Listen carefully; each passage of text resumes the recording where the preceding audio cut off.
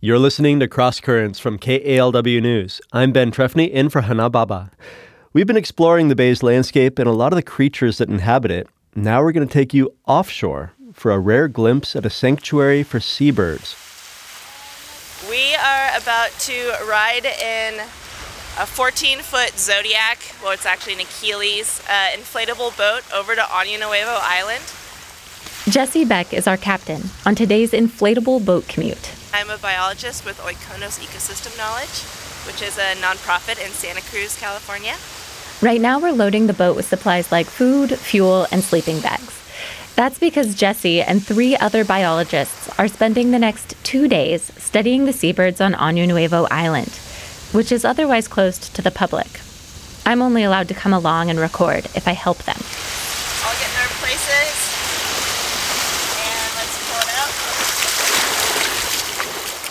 Jesse's special project is conserving the rhinoceros auklet, a relative of the puffin. These birds dig burrows for their nests with their feet and a little horn on their bill, which is how they get their name. Año Nuevo Island is one of their few nesting places in the United States, so we're all zipped tightly into wetsuits and crashing through waves in this tiny boat.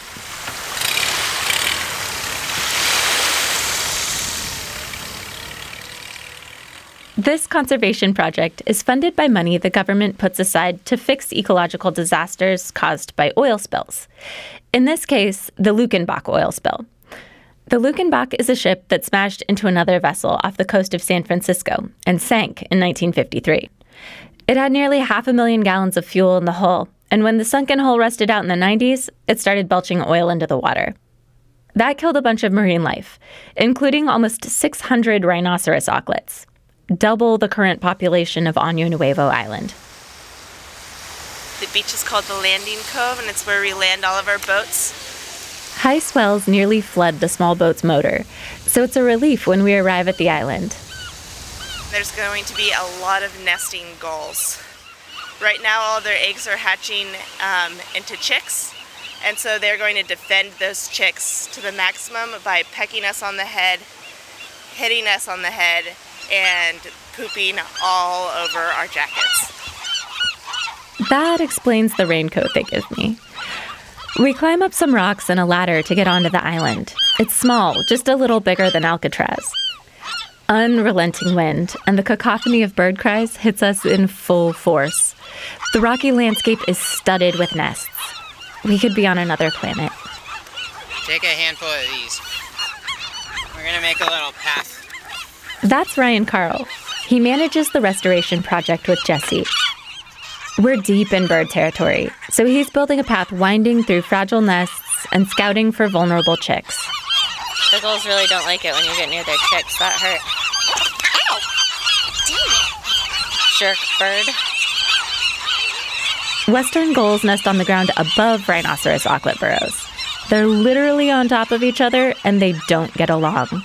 Gulls sometimes eat auklets. This one right here is the mean one. Oh, yeah. Dive bombing us. Hurts. The paths we make will keep birds safe tonight when researchers are walking around the island in the dark.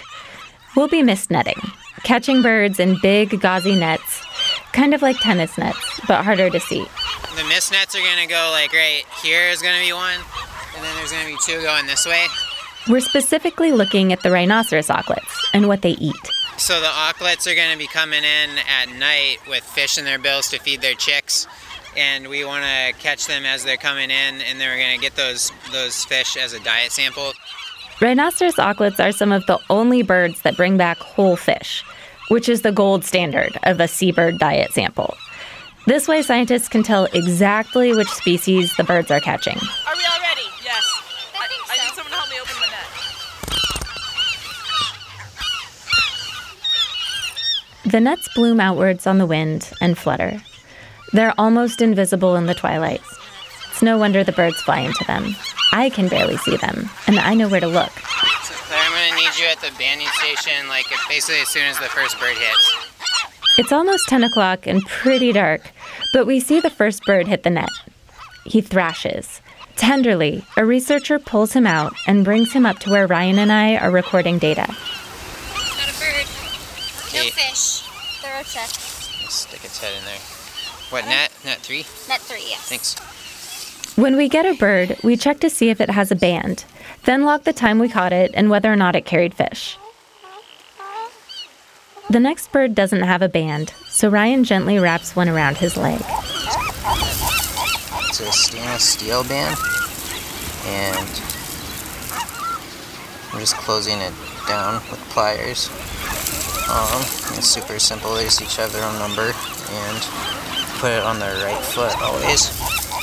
California is different from most other states in how it takes stock of ecological disasters, like the Luckenbach spill. In this case, California is replacing not only the auklet mortalities, but total auklet years lost. What that means is when one bird dies, the ecosystem also loses the potential of the chicks that bird might have raised if it lived longer. There's a lot of complicated math to project what the colony would have looked like if the disaster never happened. When the oil started spilling in the 90s, only 19 chicks were surviving per year. Now the colony is so healthy that last season's count was 96 new chicks, more than the researchers even hoped. I'll show you how to release it. Okay, let's do it.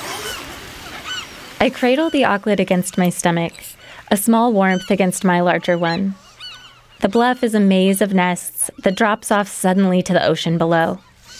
Thick, angry shadows of gulls swirl above, diving down to peck at my head. I crouch to release the small bird. He staggers towards the edge in the red light of my lamp, raises his wings, and seems to vanish into the shrieking black sky.